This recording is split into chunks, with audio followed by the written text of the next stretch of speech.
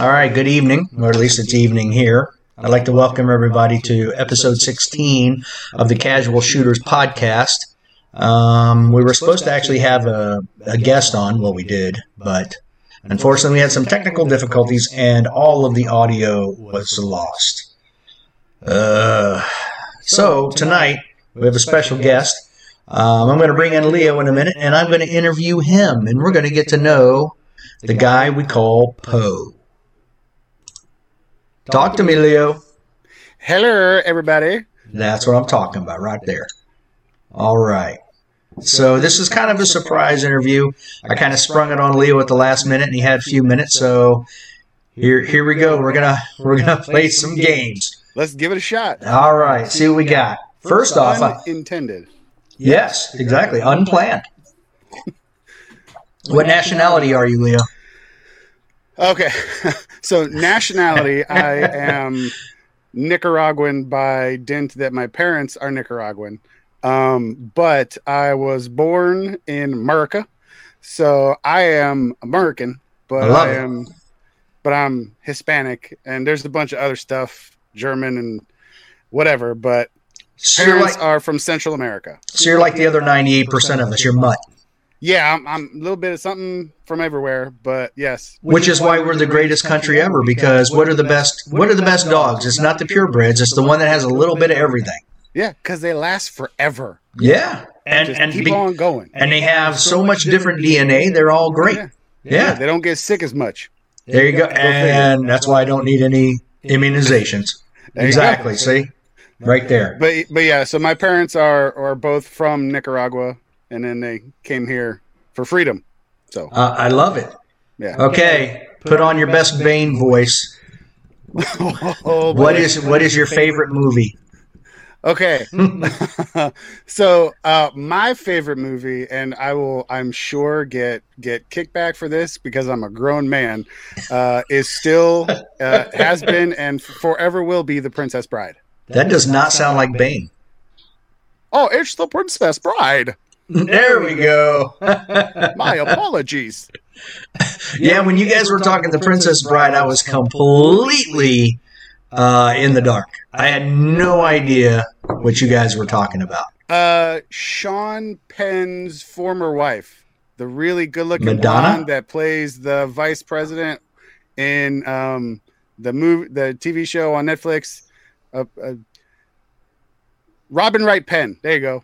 Oh, okay. Yeah, it was after she was on House of Cards. Opera. Yes, thank you. House of Cards. Okay. She was on a soap opera, and then she got picked up for the movie, and it kind of like super launched her career. That's not the main reason that I like that movie, even though she's super hot. But yeah, it's got everything. She is attractive. Got everything. So yeah, that's my desert island movie. Okay. Did you ever see House of Cards? Yes. That is we a never very finished good series. last season. Me either. But that's because we have children now, so we don't get to watch things that we like. I don't think it's the same since they kicked them off. I thought that was nonsense, but whatever. Yeah, it is what it is. Cancel culture. Yup. All right. We got that out of the way. We've got that one out of the way. Okay. Favorite book? Ooh. Okay. I would. The easiest thing to say would be The Princess Bride because it's a book that they made into a movie. That's so cheating. But so I'm not going to do that. But as of right now, it is probably. Oh God, what's it called? I could probably go get it right now. It is a book about, and the name just completely escapes me at the moment. But it's about the hot gates, the battle at Thermopylae with the 300. And again, the name is just okay. It said something with gates in it. I will probably find it at some other point in my biblioteca, as my parents would say. But yeah, it's excellent book written. And now the author escapes me right now. But Michael Shara, he writes a bunch of historical, I guess, fiction. But yeah, I like books about stuff that actually happened. Okay. So I think history is more interesting than fiction. I agree. So. And as they say, reality is stranger than fiction. Truth. So, I mean, look at what we do. We know that for a fact. Word. Yeah. Yeah. We have seen some things. Yep. So, but yeah, so really anything that is either historical, like autobiographies, biographies, things like that, or historically based fiction. But yeah, so Michael Shara, Ken Follett, he wrote some books, Pillars of the Earth, things like that, about cathedral building in England back in the day during the medieval time period. So things like that. Oh, cool. Yeah, that's where I learned a lot of the random facts that have no bearing on regular conversations, but make good interview topics. That's like I have no desire to go to Europe except to see history. Yeah. That's it. That's the only reason I would go. Yeah. And it's funny, my wife makes fun of me because we are in no way Scottish at all, but I really want to go there just because those dudes did some cool stuff and like rebelled against the king and the Jacobite. Like it was just a whole, man, it's the history there is pretty fascinating. Yeah, if I won the lottery, I think I would do like a 6-month tour of Europe just going to all the different castles. Yeah, yeah. So, that's the part that intrigues me. That and going back and looking at all the World War II history and all of that. That is what intrigues me. But yeah, I'd probably skip over France. Nothing against French people, but I just don't like French people. No, I'm not a fan. I've been there, and I didn't care for them then. Yeah. So I mean, I like a good baguette, but I can make them now because I learned how to make. And a croissant, which I know how to do that too, so I'm good. The only thing I would say that I would want, the only reason I would ever visit France is to go see Normandy. Normandy, yep. Because that to me is still remarkable. Yo, absolutely. And like the whole battle theater, not just like Utah and Omaha, like Gold Beach, Juneau, right? Like all that stuff where like Point du Hoc, where they had to climb a freaking cargo net. Yeah, while getting shot at. That takes some stones. Right.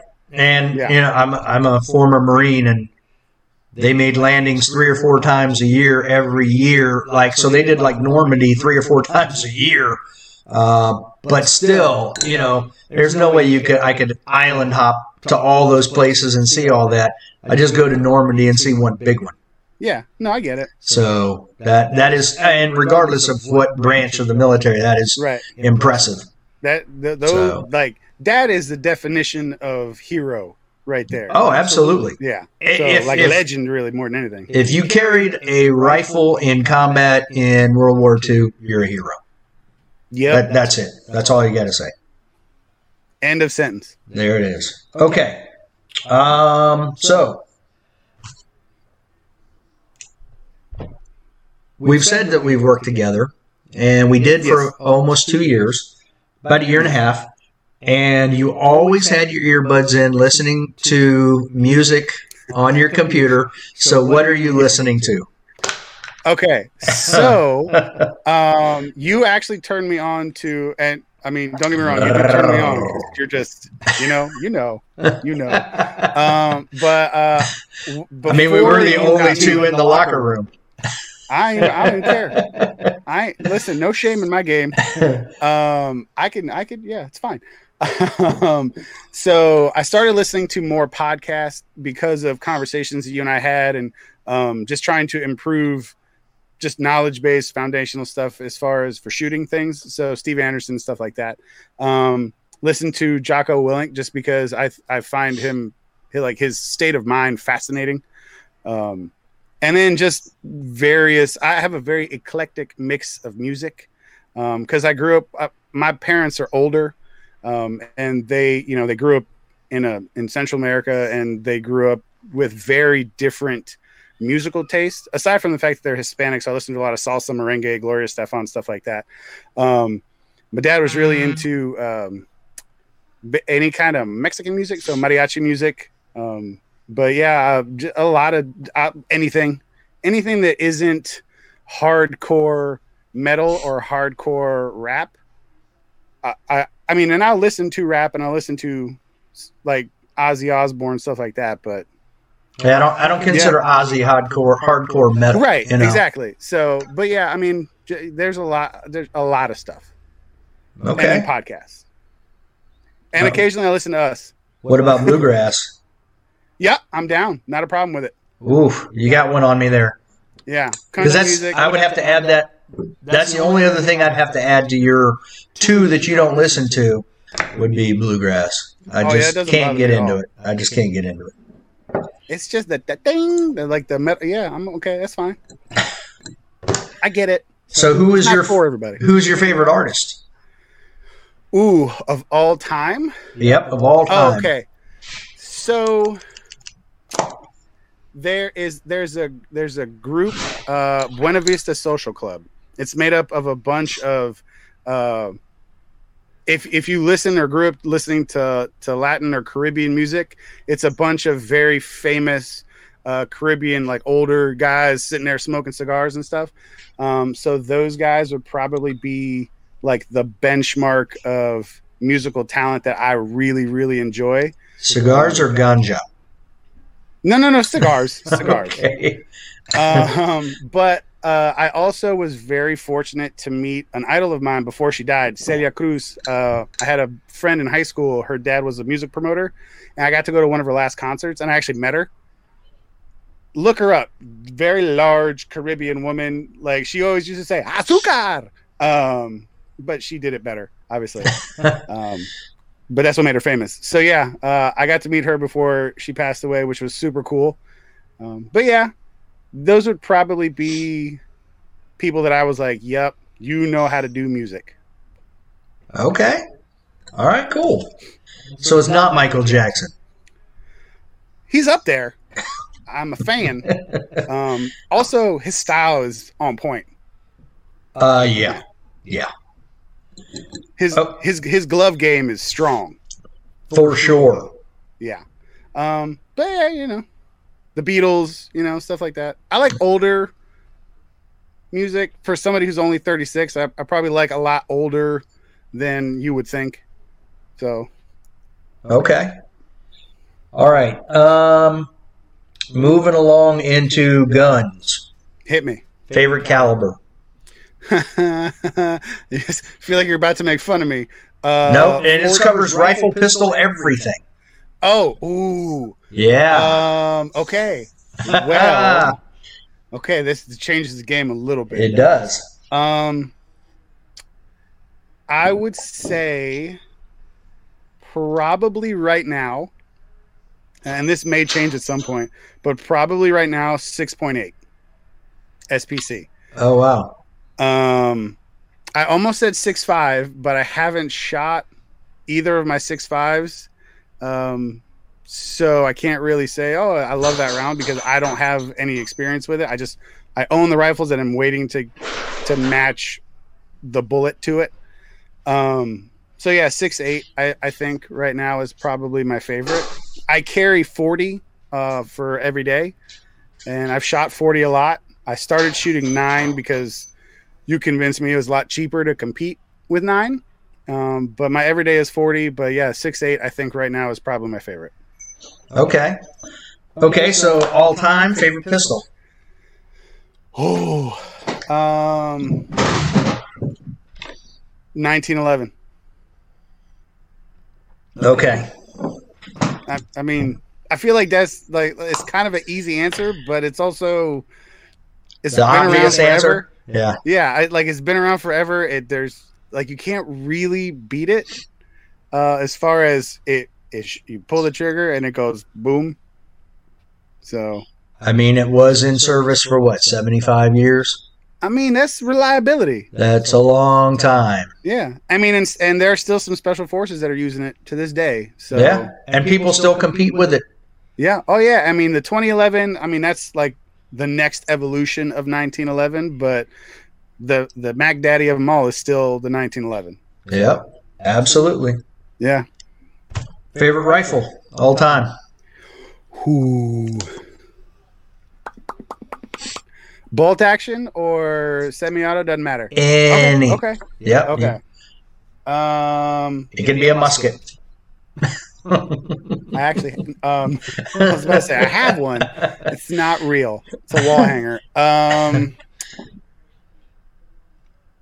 Oh, M14.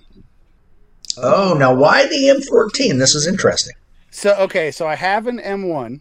Okay. I have from CMP, like surplus was used in WW-DOS. I think the M1 is a great battle rifle. I think in the like aggregate improvements of like M1 carbine, and kind of moving on and like purpose built rifles, I think the M14 is a really interesting upgrade or variant, moving kind of up, and it's the precision that they were able to achieve in a semi-automatic rifle, and have like multi capabilities. I just think that's really impressive. And again, they're still using it to this day. The Coast Guard uses it in their for their helo-borne snipers. I think it's just a super cool rifle, and like it's reliable, and it does what it needs to do and can do a lot of different things. So, yeah, I mean, when I was on the rifle team in 1990, we were still using M14s in competition. So they're very, I mean, if you get a double lug M14, I mean, they're very accurate. Mm-hmm. So we were shooting those at 1,000 yards with iron sights. Not a problem. I mean, I probably couldn't do that, but the rifle with the right person behind it can do that. And again, for a semi-automatic, not bolt-action rifle, that, I mean, that's pretty awesome. Yeah, absolutely. Gas operated. Yep. Yep. Extreme. I mean, it is when people talk about, the AK-47 and its reliability, that's what the M14 is. Same durability that the AK has, the M14 has. Throw it in the mud, pick it up. I mean, my dad was saying when they were coming around in Vietnam to collect up the M14s, they were stashing them so that they only gave back a few, and they were keeping their M14s for carry. So yeah, it was definitely a reliable gun. All right, I know you have this thing about painting rifles. What's that about? Okay, so the answer I am willing to give on an interview is that I think they just look aesthetically better. Okay. I just listen, like, black rifles matter. But I just think like a black finish or a blued finish, like a blued gun is just kind of like meh. I think they just look cool. They look, I mean, I shouldn't say nobody. Most people, when they buy an AR, they're like, I want it to look like the video game. And I'm not saying that I grew up playing a lot of video games, but I just think they look cooler. And I do, once my boys are older and they finally do go out and go hunting with me. I know deer don't, like, they're not going to see it just because it's just, blued or black or whatever. But, I just think it looks good. And the zompocalypse could happen one day. So. Okay. Yeah. And it's fun to do. Like, it's just a cool, like, project to do to beautify the world. So do you have, like, a go-to pattern or scheme? So, yes. I actually ordered just some, like, netting on Amazon. And so I have my little workbench outside, and it's got my paper down on it. So when I have to use it for other stuff, my wife doesn't get pissed off that it's got a bunch of spray paint on it. And I throw the netting down, and I do my base coat, and then I throw the netting over and just layer up the colors. And then just kind of alternate the direction of the netting. And then I use some foliage, and I just kind of layer my lighter color and then darker on top. But it's a lot easier to make, like, you can make things too dark. It's a lot easier to make things darker than it is to make them lighter. So I try to keep it light, and then I will darken it as needed or whatever. But yeah. And again, it's just a cool thing. It's just fun to do. And it gets me out of the house when the kids are yelling. So you're doing like a 3D pattern. Yeah. Now, are you using natural foliage or are you using plastic foliage? Usually just stuff that has either blown down on my driveway or the weeds that are growing out of my asphalt. So natural. Yeah. Okay. Yeah. So that way it's always different too. Right. Okay. So every paint scheme is definitely unique. And there are definitely some smears because I mean that's the cool thing about just a rattle can. It's not a Cerakote or anything like that. It's literally just a rattle can from Home Depot. Because if you're going to use the gun, it's going to fall. It's going to get dinged up. It's going to get scratched. I don't care if it scratches the paint because I did it, and I can always just be like, okay, and spray over it and call it good. Okay. Oh, we got a guest. Oh, hi there. We've got a guest. Where are you going? Where are you going, Sam? Oh boy. He likes to do this. He likes to climb up in the chair behind me. He's probably going to try to get a drink of my coffee. Hey, what you doing? Are you going to ask the questions? Hey, over here. Camera's right here. Look right here. What are you doing? Oh Lord. I got a tongue and a tail at the same time. My eyes are fine. I'm wearing eye pro. Wow. Oh, random side note. I had my first cup of decaf coffee in ever. Yeah? Yeah, it was fine. Okay. All right. It's all right. Anyway. I'm writing one down that I thought of as I was letting the dogs in. Cool. Okay. So, I asked that one.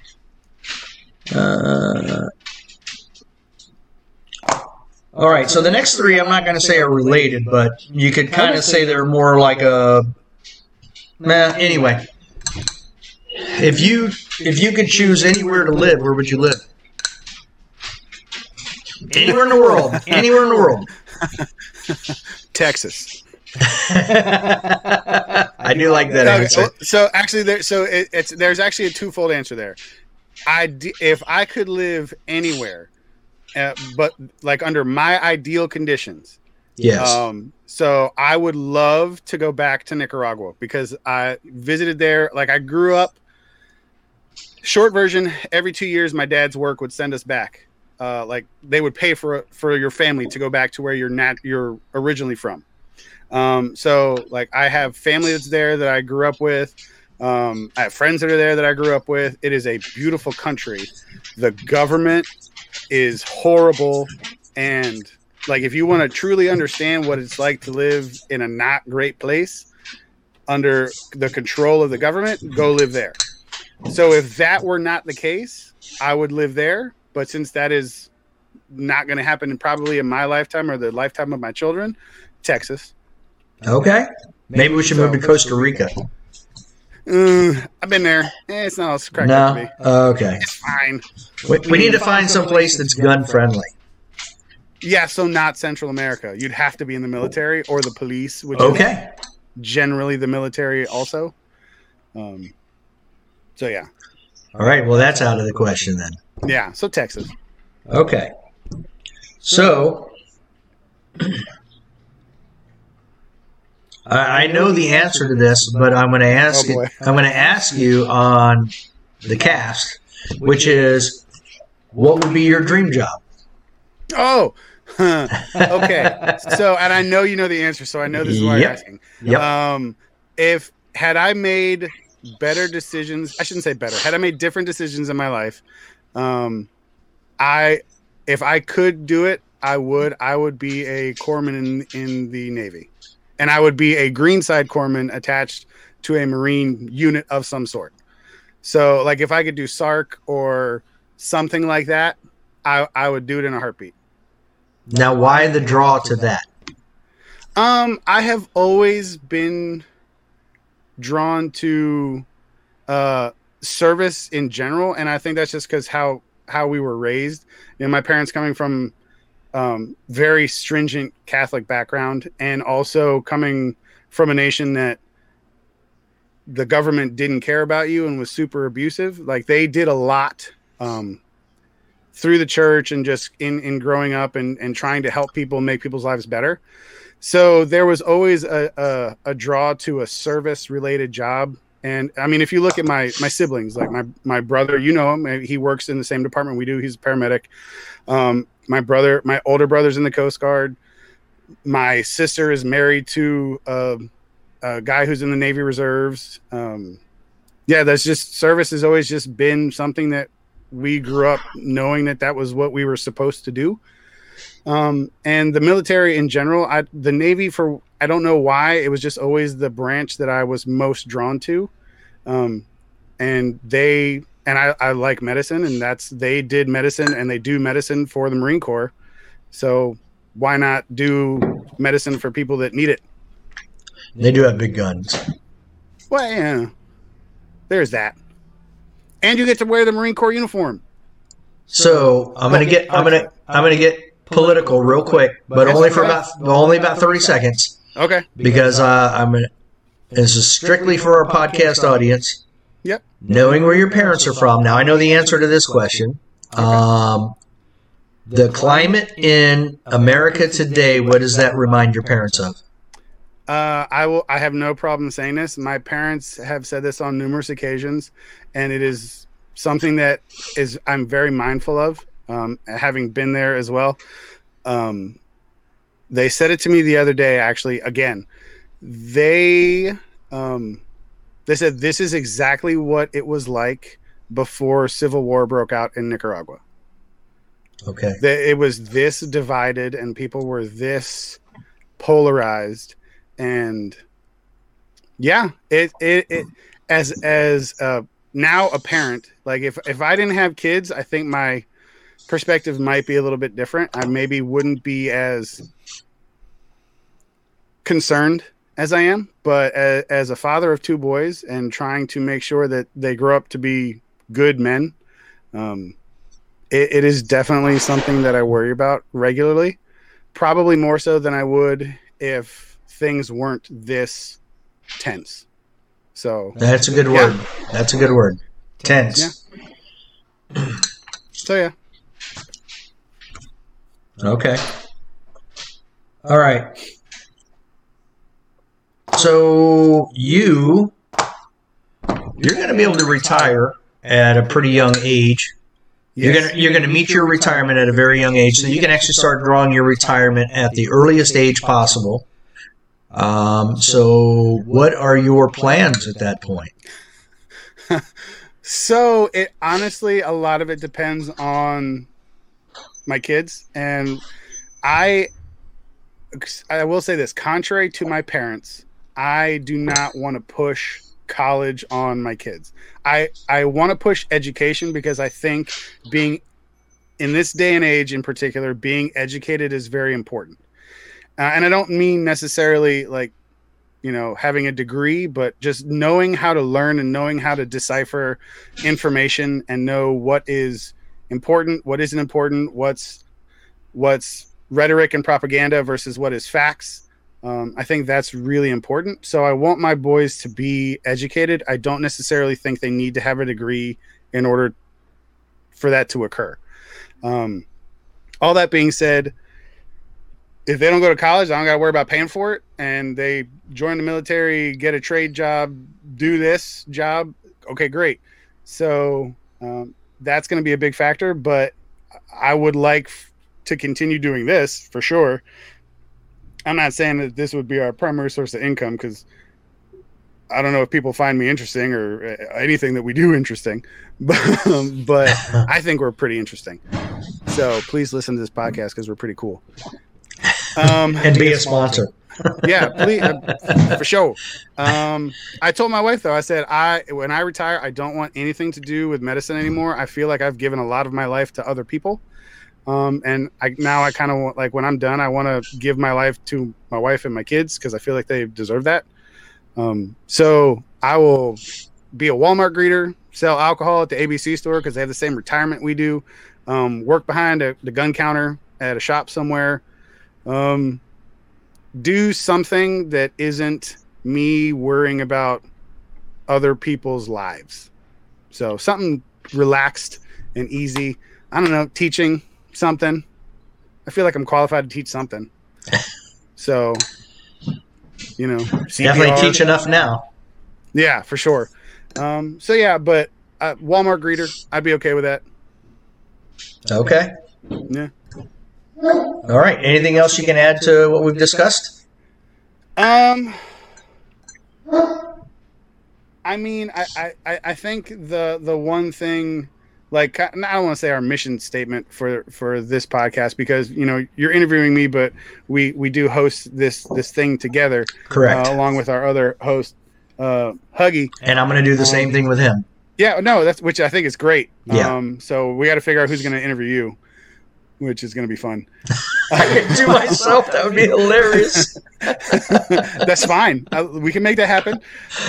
But I think this, kind of like anything, I view it kind of like, well, A, just something that I get to do with my friends, but B, it's still a service of some sort. Like I think we're doing it with the intent of bringing attention to something that is important. Whether it's just participating in shooting sports, it's learning something that you didn't know before, maybe just educating yourself on, like, and again, not to get super political, but learning something about, like, if you're not a gun person, like, even if you're like, you're never going to pick up a gun in your life, at the very least, you can now understand why other people do. And again, either for sport or for hunting or for self-defense, whatever, like, if you listen to this and you take away, hey, I now understand a different perspective, that's awesome. Because at the very least, we need to be able, as people, forget a country, nation, whatever, just as people, to be able to have conversations without getting each other's feelings hurt. Even if you disagree, like, there are things that you and I disagree on, but we're still friends. There are things Huggy and I disagree on, but we're still friends. And we can still talk about stuff. So I think it's cool that we can do that and hopefully just get a dialogue going with people, and then just people that are enthusiasts listen to us, because we probably have something to talk about. So right. And it used to be that you could disagree and still get along. However, one side is saying, if you don't do it our way, we're going to burn down the cities. And then when we do get into power, we want you to come along with us, because we're going to force it down your throat regardless. So it's kind of hard to get along with people when that is their main goal. So no, yeah. And again, being raised by the people I was raised by, I don't ever want to force my opinion on somebody. I don't need to agree with everybody. I don't need you to change your mind about things. Just respect my opinion. Yeah. And if I can explain it and cogently make up my position known, you don't have to be like, yep, I'm changing mine. You just have to be like, okay, I understand, and I may not agree, but I get it, and you do you, and okay. Like, we don't have to be friends. We just have to get along. Exactly. So everybody be themselves and let everybody else be themselves. Yeah, you do you over there, I'll do me over here, and all will be right with the world. There you go. So yeah, that's it in a nutshell, I guess. All right. Well, thank you for the unplanned, sudden interview. I do appreciate it. It is my pleasure. The podcast appreciates it for all of us. So we can actually put something out there this week. Exactly. So, all right. Well, thank you, sir. I know you have kids you've got to get to and a wife. So. Yeah. Well, I get to go watch Home for the 98th time this week. Okay. So it's going to be great. But thank you, and I look forward to watching Huggy's interview, because I really want to know what that's going to be like. Okay. Take care, man, and we'll talk to you later. All right. Bye. Bye. All right, again, I want to thank Leo for coming on. It literally was last minute. I just kind of texted him saying, hey, can you come on for an interview? And I will do the same thing with Huggy, and we'll put this out. So, and then we'll do our interview, and next week we'll have that. So thanks for listening, and we'll see you on the next one. As promised, here's the interview with Huggy. Hope you enjoy it. We enjoyed doing it, and I'll see you on the backside of it. Or part of the interview. Okay. So we're going to start with. I started with Leo. I started with his nationality. So Well, let me tell you, I'm part Irish. only the part that likes whiskey, though. Yes, and yeah, I was formerly a McGant, but they dropped it when they came over here. They worked in the coal mines, and you know what happened to that pigmentation. Yeah, it became permanent. Right. Couldn't wash it off. Exactly. So we're gonna start with what's your favorite movie? Oh wow, my favorite movie. I have several favorite movies, but I have to say my all-time favorite movie is Men of Honor. So Now, who's in that one? that has Cuba Gooding Jr. in it. Also, oh my God, I know I'm going to forget his name, but he played in Taxi. Oh,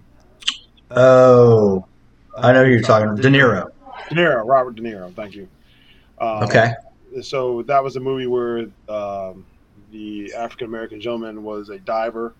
He wanted to be a diver, and at first they said, "Oh, you can't make it." And he went through the whole thing of proving that he could do it, and then they end up being best friends. Okay. And had to go through a whole.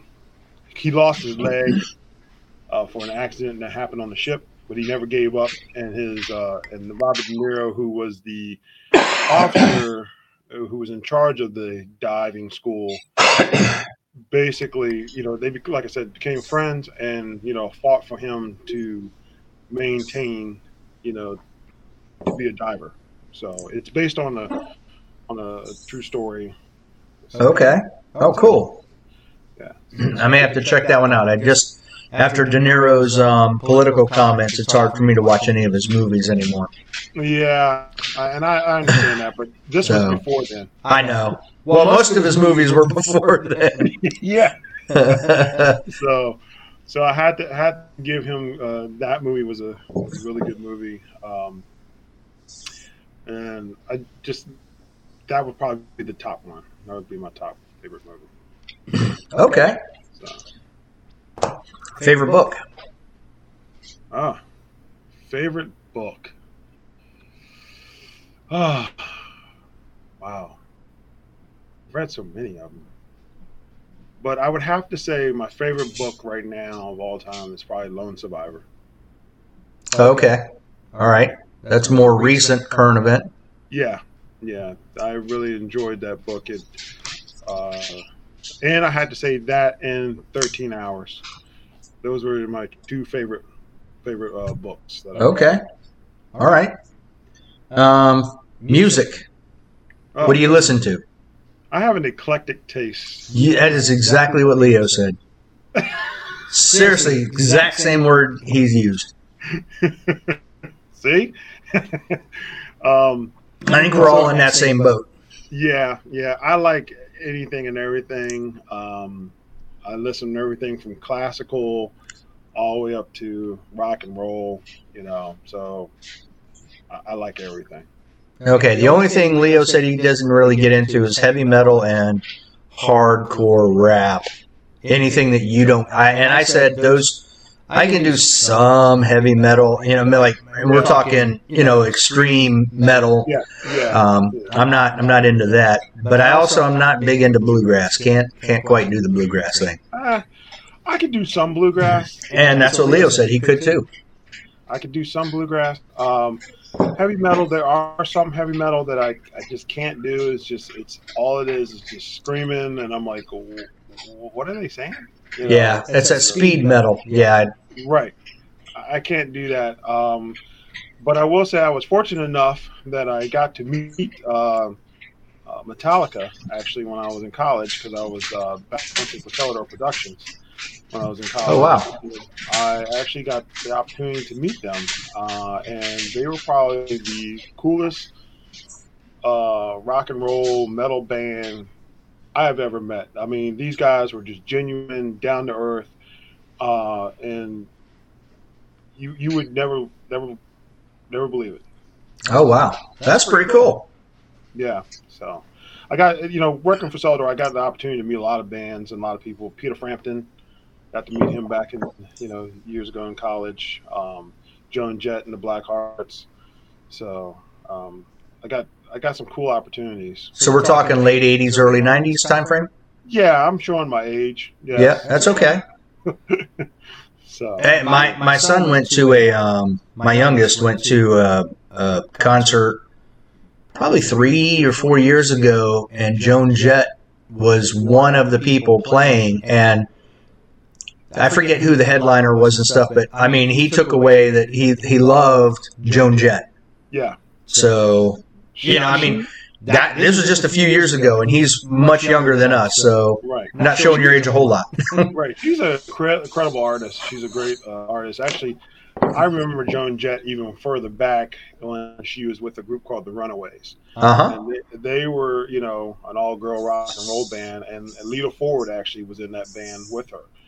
So, two iconic female guitarists played together, back then and still playing today. So that's pretty cool. I absolutely love her Bad Reputation. That is an awesome song. Yes. So do you have a favorite artist at all, or no? No, I don't have really a favorite artist. I like everybody when they bring their own self into when they're singing. So okay, it just depends. Okay, all right. So, favorite historical figure? Wow. I actually thought about that one time before. I was like, man, who would I think was like my favorite historical figure? And, he's not really historic, but of course in my eyes he is, because he made me the person that I am today. So it was my father who drove me to be the man that I am. I mean, he showed me you never give up, you never die, you never quit. You scrap for every inch. You don't take things for granted. If an opportunity is there, you take it. And it was just one of those things. He sent me off to military school at the age of 13, 14. So, and I remember being in military school, and it's your freshman year and it's your rat year, being in military high school, and you live there, and they're yelling and screaming at you, just like you're in boot camp. Here you are, 13, 14 years old, getting yelled at like you're in boot camp, and you're wearing the military uniform. It's not, you go in there and you're wearing stuff like this and everything like that. You are actually immersed into the military world. And it was an Air Force military high school, Randolph Macon Academy. I give you props for that. But 91st Junior ROTC, 22620. But it was hard. A lot of people now probably don't remember, but there was a couple movies that came out, Lords of Discipline, Taps. Those were movies about military schools. Well, they were more of based around the college aspect, but the high school was pretty much there. They were gearing us for college and everything. So, but anyway, back to the historical figure part. My dad was, he was like, hey, there were times I called and I'm like, look, I can't do this. I don't want to be here anymore. And he literally was like, be a man, and hung the phone up. Wow. All right. Yeah. So he was making me strong. And before he passed away, we sat down and we talked, and he even told me, he said, you never know you never understood how hard it was for me to hang the phone up on you, to say that, to be a man, to make you strong. He goes, you had no idea how hard it was for me to do that to you, but it made you who you are today. He wanted to come pick you up. He did. Yeah. He wanted to, but you know what? He knew that that's what I needed, and to make me strong and to make me push harder. So, wow. Okay. Yeah. So that's awesome. he drove me harder. So I was like, okay. So where did you play football? I started out, well, of course, high school wise, played in the Randolph Lincoln Academy. Started out down at Ferrum College. Was down there, left there, and then went up to Vermont, played up there, and then came back. And I blew my knee out and thought that was the end. So I literally came back to Old Dominion University because they were supposed to be getting a football team at that time. They had this beautiful stadium, and they were like, yeah, we're going to have a football team, blah, blah, blah. I won't get in that whole story. It didn't happen. So I now in state shape and everything. A gentleman that I knew from years past happened to come in. He was like, hey, would you be interested in playing semi-pro? I said, sure. I miss it. So I ended up playing for the Fredericksburg Generals. Oh, okay. Yeah, I played several seasons for them. We actually had Mark Mosley come out of retirement and actually was our kicker. Oh, wow. So, yeah, so that was pretty awesome to have Mark Mosley as your kicker. Then we had the opportunity. We played against this team called the Charlotte Blast, and they were actually being scouted out for the Jaguars at the time before the Jaguars actually became into the NFL. They were putting their squads together and everything like that. So we were playing against them. And that's when I got the opportunity and got scouted out by the Frankfurt Galaxy over in World League. So I ended up playing for the Galaxy. A lot of guys who didn't get the opportunity to play in the NFL or didn't want to go over into the Canadian League would go over there and play over there. At the time, it was more like it was a farm league for the NFL. Right. And it was actually growing, and it was doing well. And then eventually, long story short, the NFL said, no, we're not going to do this. We'll go ahead and buy it. They bought it out. It turned into I had retired and stopped playing, and they turned it into the NFL. And then after that, they just folded. But now here it's coming back, and they're sending teams over to England to play over in England. So right, you were part of that. Hold on 1 second, Chris.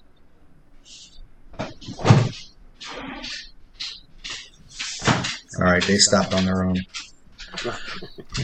Okay. Yeah, man. How did you get into shooting?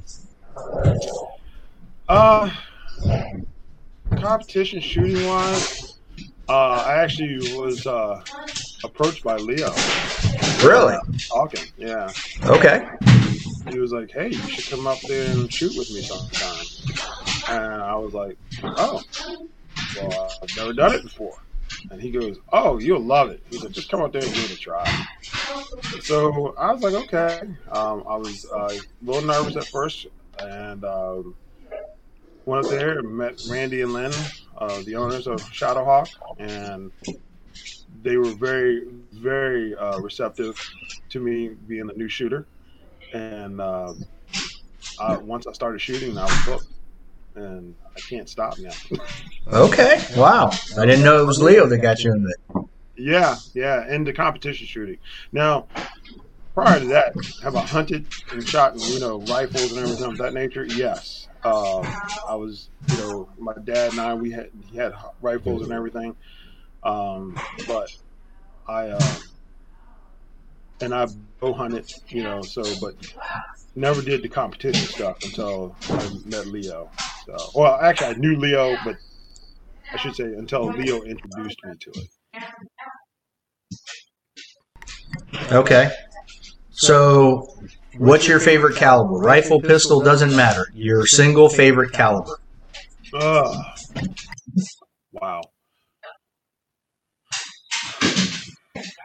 Well,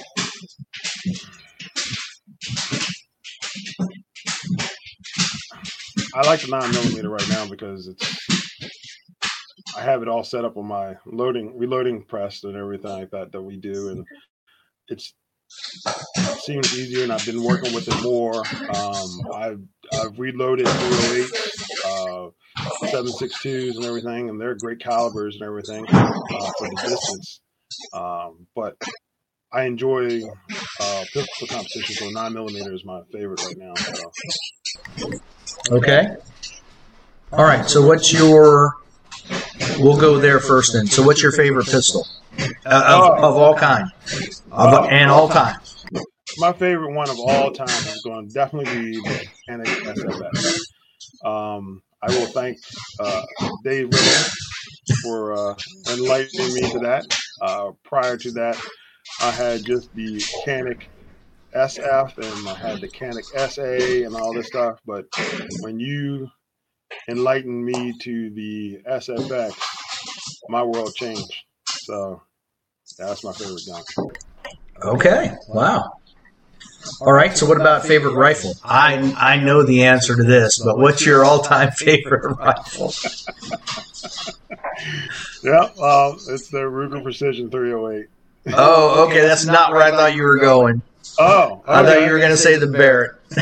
Oh, yeah. I mean, that is my favorite, but I don't have it, so it's kind of not my favorite because I don't have it in my cabinet.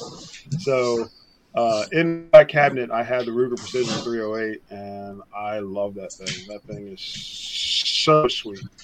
I mean, and I'm trying to save up money, but of course I spend it on everything else. But I wanted to get that Ruger Precision 338 Lapua. Oh. Yeah. So that is another one that I would love to have because shooting this 308 is magnificent. And to get a hold of a 338 Lapua, I know that thing is, it just gives me chills because I know it's just me.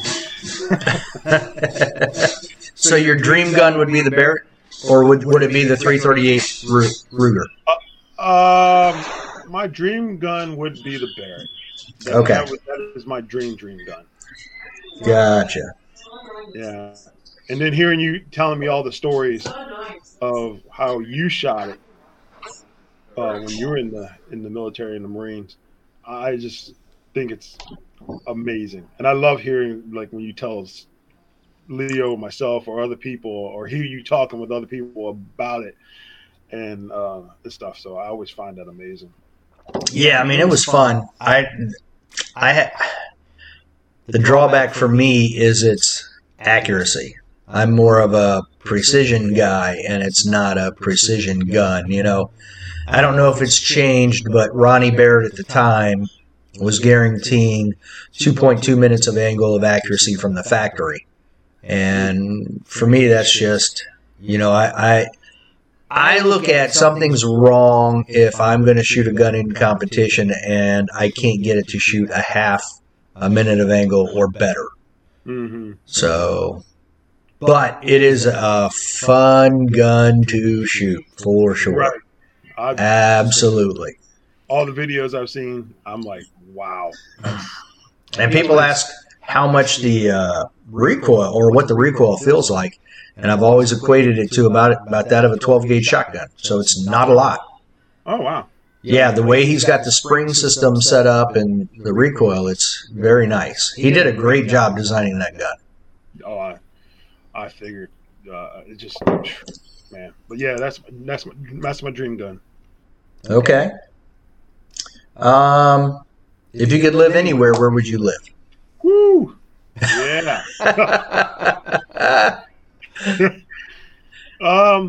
If I could live anywhere, I would probably pick somewhere out in either Montana or Wyoming. Okay. I want someplace where I can have a lot of land and a lot of openness and just be able to ride around, on either a side by side or get on. I would say get on a horse, but a horse probably wouldn't be able to hold me. So I would say Clydesdale.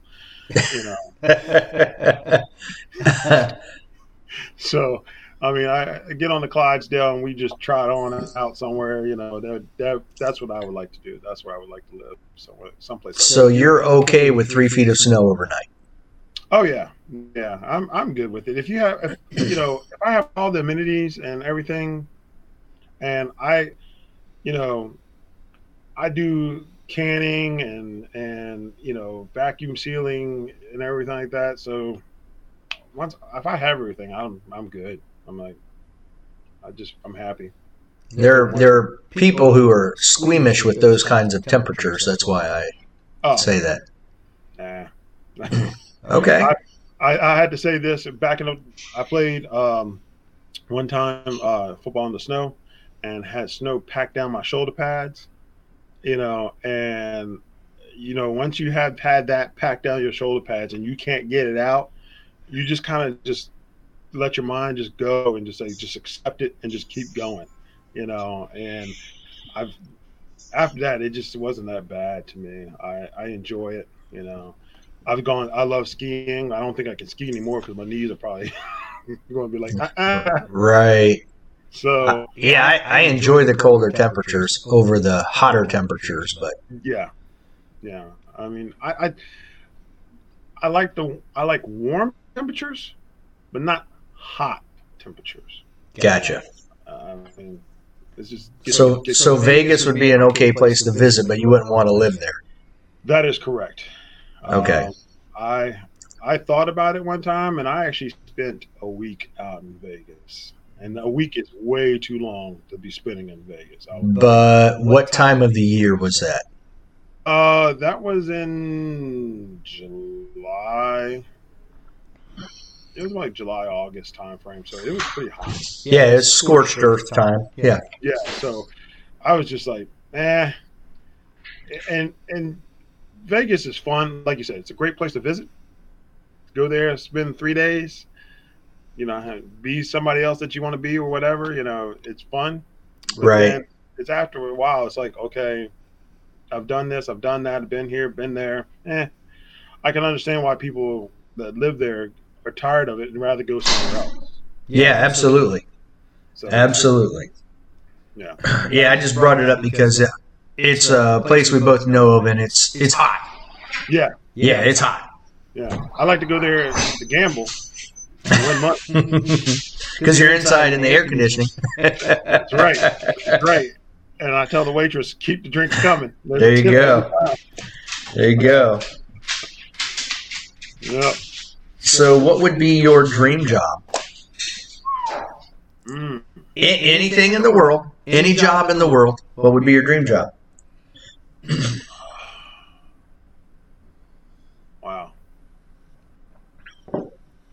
Wow,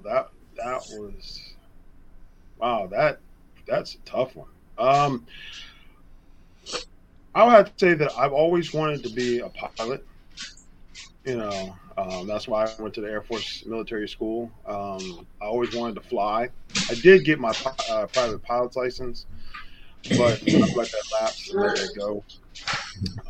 But I enjoy flying. I love being up in the air and everything. So I would say to be a pilot would be like the ultimate job. Well, that's cool. I didn't even know you had your private license and whatnot. Yeah, when you're going to the military school I went to, Randolph Lincoln Academy, and still today, you literally can get your pilot's license, your private pilot's license before you can get your driver's license, unless they've changed that now. But I know at that time, at 15 years of age, you could get your pilot's license and fly. Wow, that's crazy. That's awesome. Yeah. Couldn't drive a car, but I could fly a plane. Wow. Wow, that's crazy. Yeah. All right, one final question, and that's going to be, what's your new training device, and what are your thoughts on it? Oh, well, let me bring that out here and bring that up. The new training device. This is the Cool Fire laser system, training system by Cool Fire. And not a sponsor. Not a sponsor. That's fully paid for. Yeah, love to be a sponsor. I will actually demo it for them. But this is a really cool system. I'm trying to improve my game this season, and this is an indoor CO2 system. And when I say indoors, because of course you could be indoor dry firing. Some people dry fire. This is going to help, I think, help improve my dry firing. Some other people say it's just a gimmick, but to me, I'm going to try it out and we'll see if it's a gimmick or not. But anyway, the barrel, you end up replacing the barrel and the actual spring recoil system inside here. That's the only thing in the Canik SFX. There's other ones and other guns you might have to change a few other things, but in the Canik SFX model, only thing you have to change out in here is the recoil spring and the barrel. That is the only two things that has to be replaced, and that's it. You put them back together and put CO in it, and it is ready to rock and roll. So I've already played with it. I was like a little kid at Christmas time when I got the box. I opened it up and had to put it together. So this is, and I've already filled it with CO2. So I'll give you an example of what it's like when you actually squeeze the trigger. So you can see like it'll actually show the slide actually moving. So here it is. So I don't know if you actually caught that or not. But yeah, that's pretty snappy. Yeah, it's snappy. So it actually will give you some recoil. Okay. So it's actually really, really, really nice. I actually like the feel of it and everything. You can also get a laser for it, which I did get the laser. You do not have to have the laser. So it's extra. This is extra. Okay. You do not have to have this. But I got this anyway, just trying to see if my sights were lining up properly, and I will have to say that this laser is off, so I might have to make some adjustments to this to get this lined up properly. But other than that, this thing is awesome. I love it so far. It's great. Also, you can have a empty mag, and just so everybody sees, there's an empty mag, but you can put this. They send you a orange stopper, I guess you would call it. Follower, yeah. Yeah. So actually, what it does, your slide won't lock back. So it's nice, so you can train with doing 2 shots, dropping the mag out. They give you an extra one, and you can put it up in there so you can work on mag changes and everything. So it's nice. Have you used it enough to determine how many trigger pulls you get with a full charge?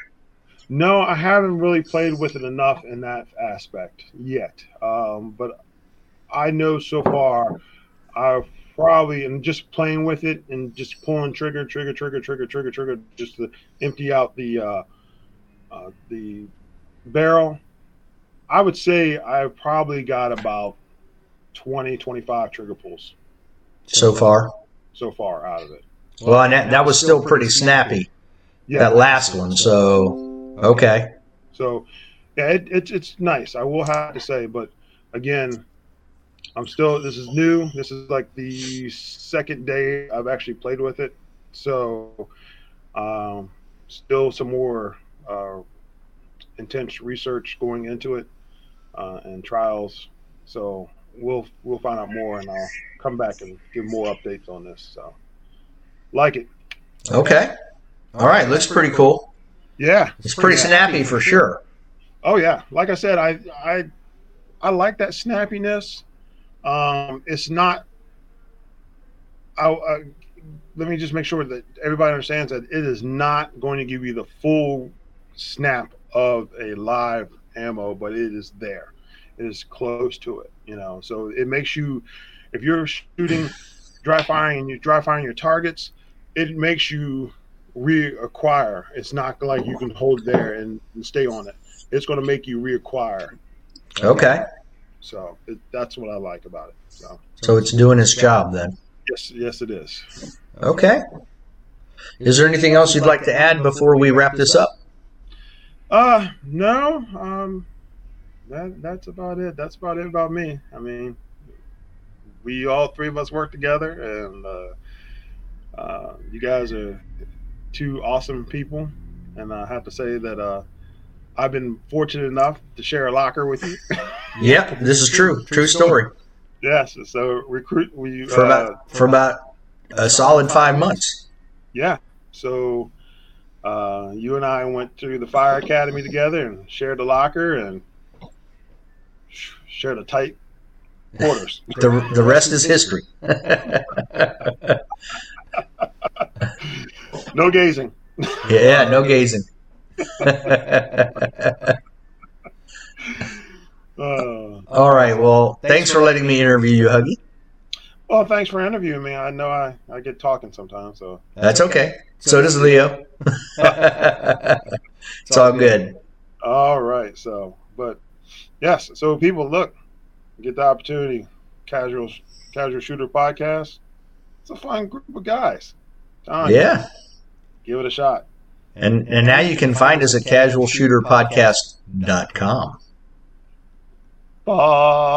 Boom. I'd like to take a moment and thank Huggy and Leo for coming on and letting me interview them. Obviously, it wasn't a very in-depth interview, but at least you understand a little bit more about them and how they ended up where they are today. Thank you for listening. I hope you continue to listen and tell everybody you know about us.